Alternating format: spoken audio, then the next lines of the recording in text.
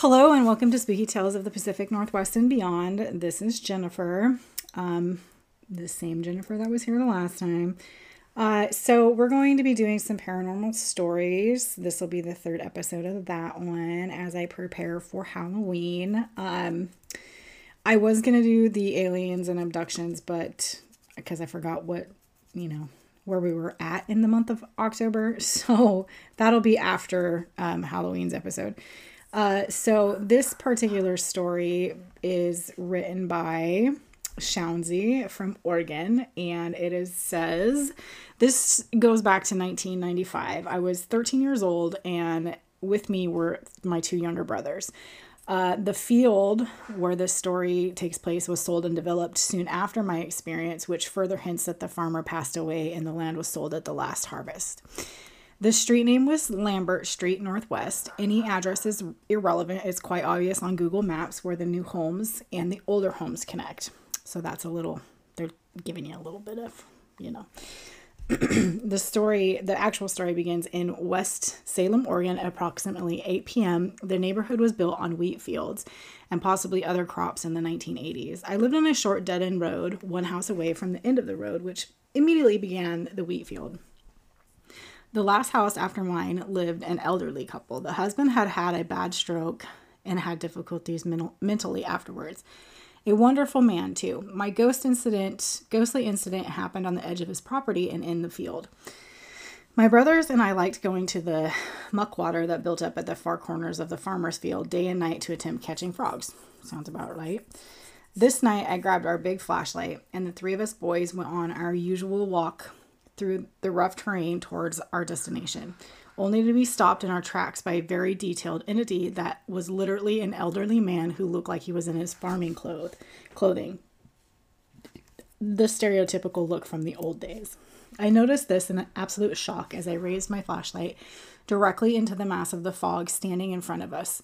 Standing still and feeling like we were being stared at, I said, "Hello?" When there was no response, all three of us darted back into our house, the looks of horror on our face. I could feel the fear running through me as I desperately pleaded with my pops to come outside and see this. He laughed at first due to me crying wolf about a fake sighting I told him about in the past. After he swore he saw the exact same type of entity at the opposite end of our street, one house down the opposite way of the field at the stop sign. He finally followed us out to look, and of course, nothing. I cannot forget the feelings I experienced. Never. I can still see the ghost in my head clearly to this day. About 2021, I would drive through the same area as a graveyard hours job, almost nightly.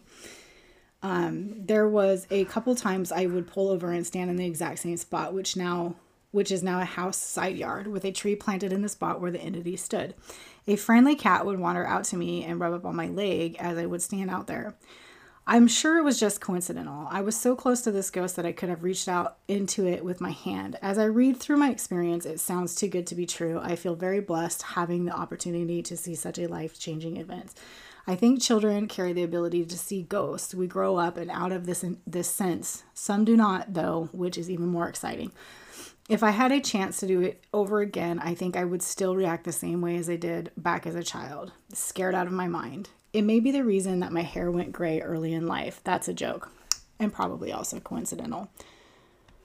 So both my dogs have decided to join me. So if you hear any weird noises in the background, that would be them. So that was the story from Shaunsey, and they are out in Oregon. I have not seen or heard myself a ghost, and I kind of feel left out sometimes when I read these stories or hear about them or any of that kind of stuff. I think it would be fun. So our next story is by Eros, and they are out of Washington. The story begins, "Forgive the long story as I am going to use it as a sort of catch-all for several experiences that tend to be related. As stated in my other stories that I've published, I've taken some of these stories off of yourghoststories.com, so that's what they're talking about. I've had paranormal experiences for much of my life. I have been drawn to the UFO ET phenomenon ever since I can remember. When other children my age were flipping through pages of Dr. Seuss, I was enthralled by page after page of black and white photos of UFOs. Girl, same. This was a strange passion. I couldn't consciously quantify that would be a driving force throughout my adult life. My first UFO sighting came in my teens in the 1980s. I lived in the Pacific Northwest and have visual access to Mount Rainier in most areas in my region. So that would be like, probably like the Tacoma, Fife area, around in there. Actually, quite a few places. But I do know that you can see Mount Rainier from Tacoma. One bright sunny day, I noticed a flash of light that caught my eye. I looked towards Mount Rainier, and there was a massive ball of what looked like flames.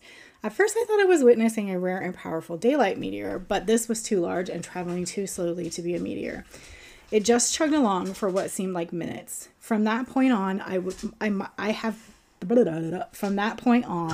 seen multiple UFO sightings ranging from intriguing balls of light in the sky to chrome-looking stationary balls hovering over the Boeing Aerospace facility in the valley.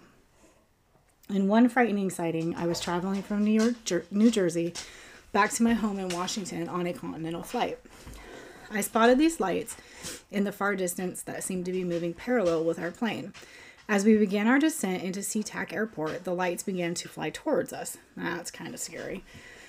Due to the cloudy, foggy conditions, I couldn't make out anything, but as it got too close, in parentheses, too close, the lights took on a V or Delta configuration and flew right behind us. I thought for sure it was going to hit us and my life would come to an end under mysterious circumstances. That's why for a really long time I was afraid to fly. My obsession with UFOs and ETs was at this point insatiable. I couldn't get enough, and I would fantasize about being one of the lucky ones that would be brought aboard a spacecraft and interact with a non-human intelligence. Not the negative probing ones, mind you, but the ones who seemed technologically and spiritually advanced. In 1997, I finally made conscious contact with what I believed was a non-human intelligence. I was living alone at the time in an apartment, and I had just gotten up from bed to go to the bathroom. I came back and laid on my back, and that was when I saw it. Although it was dark out, there was soft moonlight shining in from my blinds, which made the room just light enough to discern shadows and shapes. For instance, I had a TV at the foot of my bed, and I could clearly see the outline of it in this light. Sorry. There, directly in front of the TV, was what appeared to be a large, bald head. I probably would have screamed bloody murder. My fight or flight instinct instantly kicked in, and my heart began to race, and panic was imminent. I quickly discerned I was unable to move. Don't like that. To this day, I am unclear.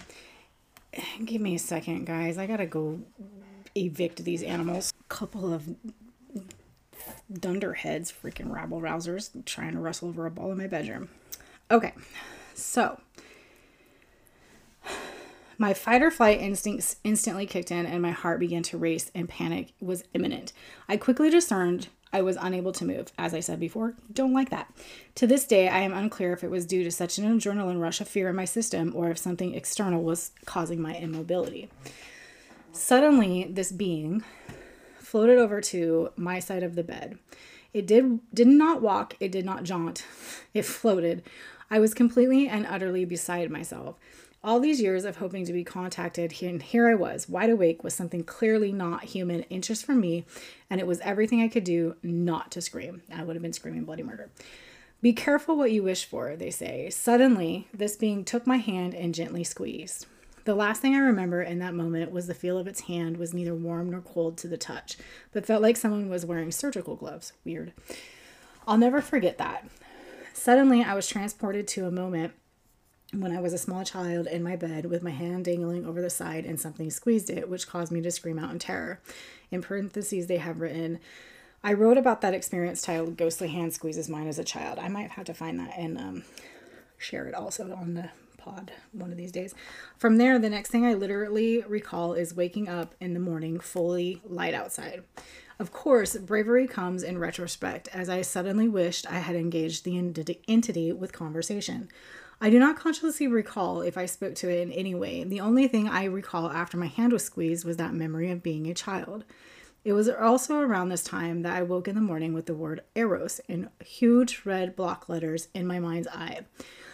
I had never experienced anything so clearly like that in my life. I spent years trying to look up the meaning for it, but never could to my satisfaction.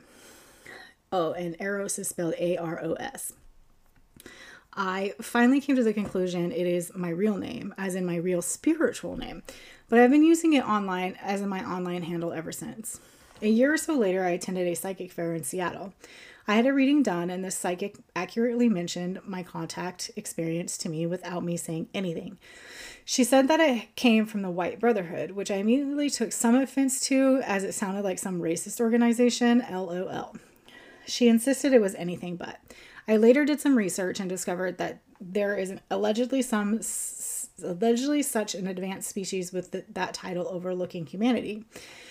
Is that who made contact with me in 1997? Was that the same being or entity that grasped my hand as a small child? Was it trying to tell me it was always with me? I may never get the answers to these questions until my physical body dies and my soul moves back home, where remembrance and knowledge is currency. However, I'll never stop trying to find those answers before my time ends in this lifetime. I hope that one day I will remember who Eros really is, and I hope that moment will be filled with joy.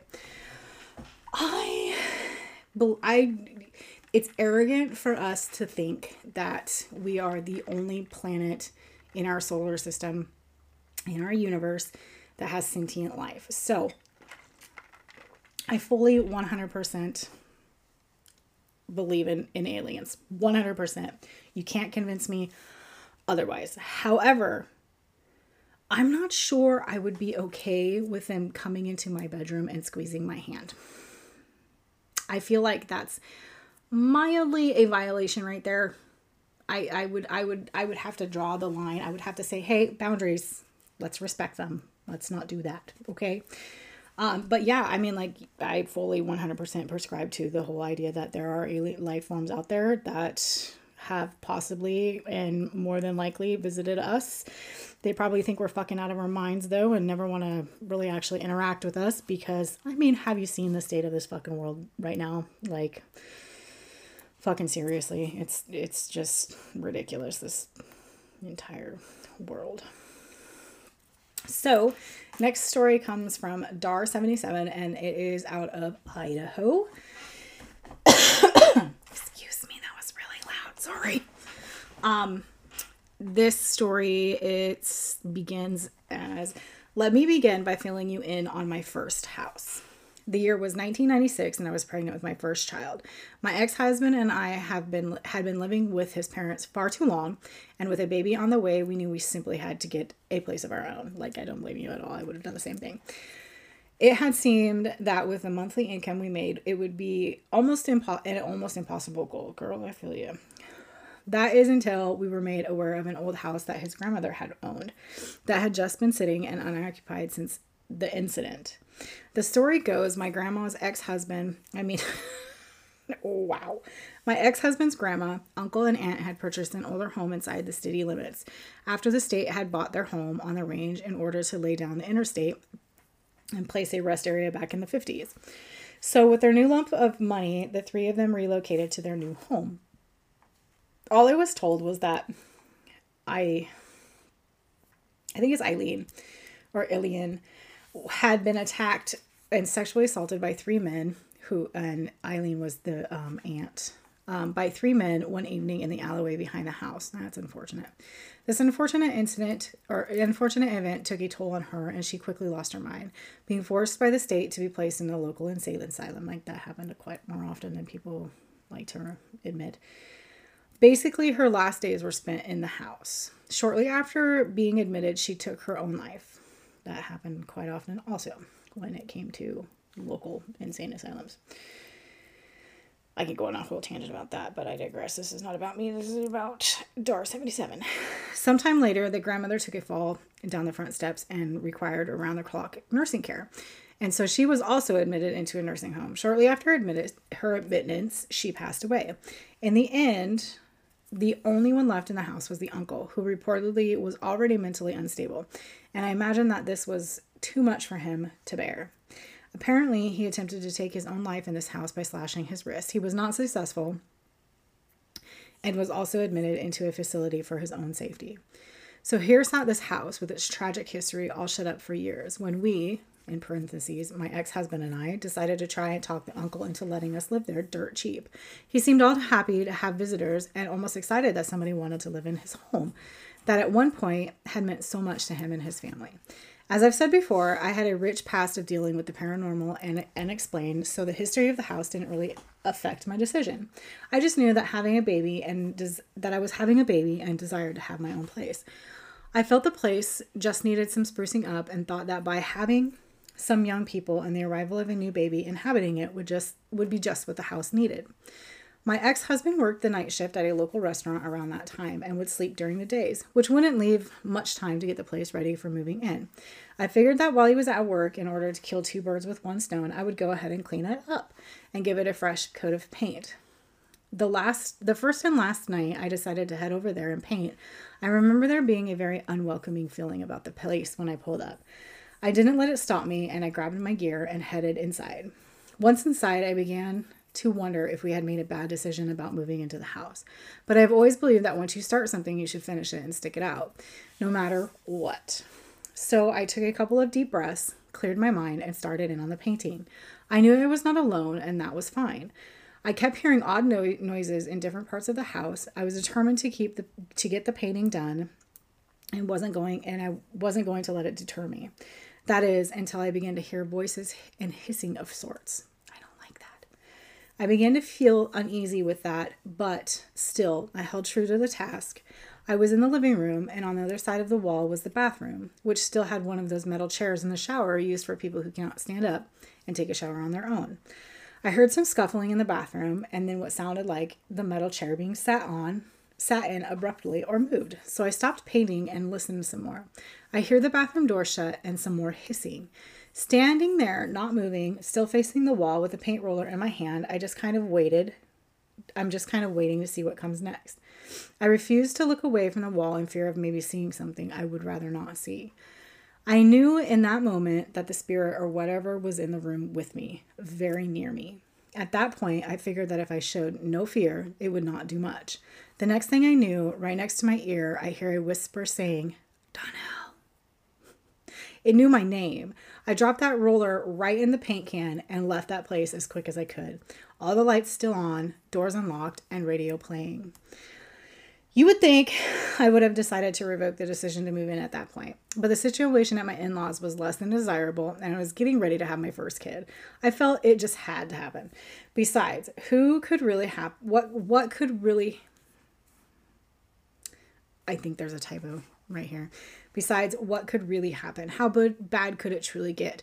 On a comparative scale, I decided that dealing with the spirits would be cakewalk. With this spirit would be a cakewalk compared to dealing with the whole situation at the in-laws' house. So I decided that it would be best not to tell my ex-husband of what had happened that night. I simply told him that the pregnancy had me feeling exhausted and that I thought it would be best if we finished painting the house on his days off. We lived a total of 3 years in the house with only a handful of occurrences. One evening, while my husband was at work, I was up late and very pregnant, feeling the need to do some deep cleaning as the due date of the baby was very near. Us mothers refer to this as the nesting instinct, and for some people it is very true. There I was standing in the kitchen when I heard voices coming from the basement, and it sounded strange, like that of a radio station that wasn't well tuned, but it just kept on talking and then stopped. I walked over to the door that led to the basement and locked it. Smart. I would have done the same. I decided that it would be a good idea to just keep that door locked at all times. Also, I would have done the same. I would hear the voices in the basement often, but that was about it. I never mentioned it to my ex-husband. One morning while lying in bed, I happened to notice a set of faint handprints on the ceiling above me. I just thought, that's an odd spot for handprints, considering that the ceilings were so tall, but didn't think too much about it. On another occasion, we were heading to bed and made it to the bedroom when the television turned on all by itself. My ex-husband and I just looked at each other, and he walked over and shut it off. One night I was awakened by yelling coming from the living room. As I laid there listening, it was obvious to me that the television had once again been turned on, had once again turned itself on and seemed like the volume was all the way up. I found myself once again lying in the bed and staring at the ceiling and happened to notice that there was now a few sets of handprints. It seemed like each time I would look at the ceiling, there would always be more sets of handprints. In the dining room, there was always this big stain that no matter what I did, what company I hired to clean the carpet, this stain would always reappear. I've heard about that and it's really weird. I found it rather peculiar. So I went and asked the uncle where exactly in the house did he cut his wrists, and he told me the dining room. Well, there you go. After repeated attempts of getting rid of the stain, it became apparent that the stain was there to stay. I placed a throw rug over it as a solution to the problem. Voices in the basement, the television randomly turning on by itself, and unexplainable handprints were all that we had to deal with. Not so intolerable, right? Well, sometime after our first child was born, the uncle in the middle of the night called me up, desperately asking me to get him out of the nursing home he was in. So he came to live with us in his house. We had been living there for over a year at that point. The paranormal activity seemed to cease once he was living with us. I became pregnant with our second child when our firstborn was a year old. The pregnancy went accordingly, but around the time I was 7 months along, I had an accident. It was wintertime, and the front steps were covered in ice. I had pleaded with my ex-husband to make the stairs ice-free several times, but he neglected to do so. Good thing he's your ex-fucking husband. We were going somewhere, and I was headed down the stairs when suddenly my feet slipped. In hopes of protecting the baby, I grabbed a hold of the stair rail and sort of aimed my body in a way to land on my back. Mind you, these were the very stairs that his grandmother had met her demise. I was rushed to the hospital, and the baby and I were placed on 24-hour observation.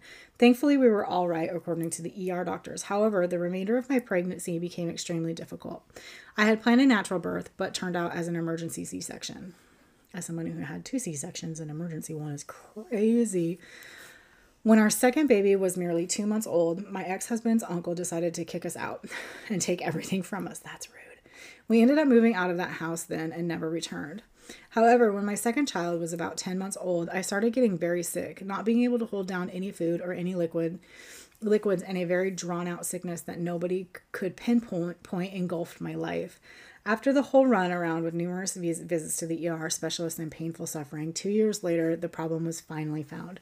Turned out that when I fell on those stairs during my second pregnancy, the jolt of the baby's body had crammed my spleen up against my pancreas and up against my spine. Ow! End results killed my spleen, 60% of my pancreas, and severely damaged my spine. Oh, that's terrible. I nearly died because of that one fall, and it has ultimately stolen my physical health since I was 22 years of age. It caused a sort of spiral effect, and since then I have known nothing other than surgeries and great physical pain. Oh, honey, I'm sorry. Looking back, I wish that I would have just stayed at my in-laws instead of moving into that house. At least I still would have had my health. That's terrible. Huh. Yeah, no, that's awful. I didn't even know babies could do that. So the next story is also from Washington, and it's written by Bettina Marie. And it goes, what happened in this story scared the bejesus out of me. And 7 years later, I'm getting creepy goosebumps trying to write it. Probably it won't seem scary to readers, but for us, it was very unnatural and frightening. If anyone could explain this or has experienced it, I would be grateful for your comments. Again, I took these stories off of yourghoststories.com. So there is an ability to write comments onto the stories, kind of like a forum. Also, this woman writes her boyfriend as my fella, and I think it's adorable. My fella is quite romantic. He took me hiking on one of his favorite trails on Mount St. Helens in Washington State. The stars came out as we drove back down the mountain, watching carefully for deer or elk on the move at dusk, which you have to do because they do that. An elk weighs about a ton and can destroy a vehicle if you hit one. Yes, if you hit an adult bull elk, they can total a frickin' bus. So try not to hit them. The trick is to watch for the reflections of their eyes beside the road, which has been my job as a passenger since I was 6. I love that. The view opens wide up to the south where the low earthen berm makes a reservoir. Below the dam is a parking area which was empty at night. It's not a trailhead or a scenic area, just a country lot. I gotta take a drink of water, hold on. Busy with anglers when we passed in the morning.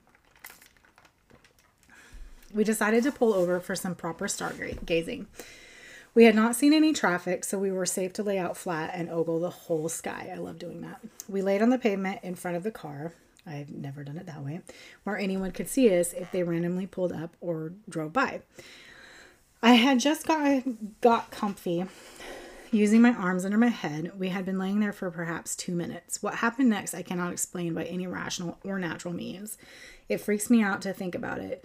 Just above, and very near uphill of me, where from the woods across the road came loud and distinctly the most artificial, out-of-place noise. It was a single clear sort of plastic pop, like the sound of an opening Tupperware lid or unsealing a jar. Precise, deliberate, with suction. That just sounds disgusting. A pop like that, but much louder, from about chest height. Not woodsy, not normal, and every hair on my body raised up, and my brain went into flight mode. We both sat instantly upright, not saying a word or even looking at each other, just jumped in the car with no pretense of calm. I would have done the exact same thing. Of course, we looked around us as we exited the lot, and everything looked exactly the same. When we pulled around, no eyes showed as our headlights crossed the spot where the noise definitely came from. After driving fast and from that horrible wrong sound, he finally spoke to me and asked me if I heard it too. In case anyone asks from me, the tree line began uphill to the right across 2 lanes, maybe 20 feet away. The underbrush is thick hazelnut runners, bushes, and knee-high blackberry brambles. I hate blackberry brambles. Even just off the country road. However, the nearest trees are not wide, only about 30 years old, planted after the eruption. The dam rose behind us, still water almost to the fishing spots on top. The lot and open area below the berm met trees on the left side, several hundred feet away on the end of the dam. There are no buildings or houses, not any people or streetlights. It was clear, especially bright by the water. There was moonlight enough to see very easily in any directions once our eyes adjusted. It was before 10 p.m., a gorgeous summer night, hardly a breeze. One could smell fresh water and the different trees. I have lived in similar woods, just for the record, and I feel at home even at night. My fellow was familiar with the road and the area, and I had no reason to feel unsafe. But as my father's daughter, I always check the perimeter, of course. We are both hunters, used to listening for game.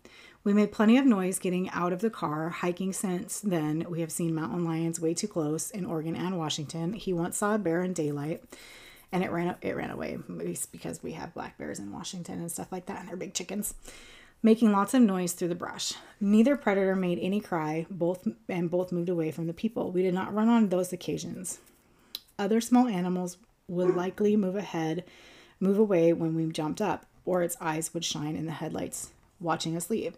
No animal that I have heard of in the Pacific Northwest makes that noise. That noise came chest level, very near, very uphill, and just uphill across the road. I figure a bear would be on the ground, a mountain lion in the trees. A person lit in the moonlight is visible that close, or at least seen in silhouette of headlights. I would like a natural, rational explanation. We are confident, sane adults, and stone cold sober when we both heard it and ran off. Fear is not a voluntary reaction. I am still scared typing now. There was no change in air pressure, light, or temperature, just an instant electric fear. The feeling did not shake for many miles. We still have no better way to describe what we call the outside Tupperware noise. I've looked into folklore, animals, and history of the mountain and found nothing to explain this particular sound. I have also asked folks who spent time on St. Helens and finding no experience. My fellow casually says just now, maybe it was a cougar. But unless the big cat brought a container of leftovers, I have to disagree. So, people died on Mount St. Helens during the eruption in 1980.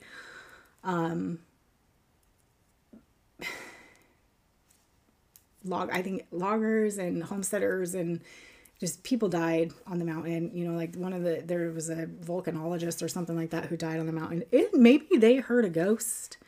You know, it could have been Bigfoot. It could have been a lot of different things. It could have been an alien, you know, because Washington does have a lot of alien sightings, like UFO sightings and stuff like that. But There are a lot of animals on Mount St. Helens, but people also died during the eruption on Mount St. Helens. So maybe it was a ghost. I don't know.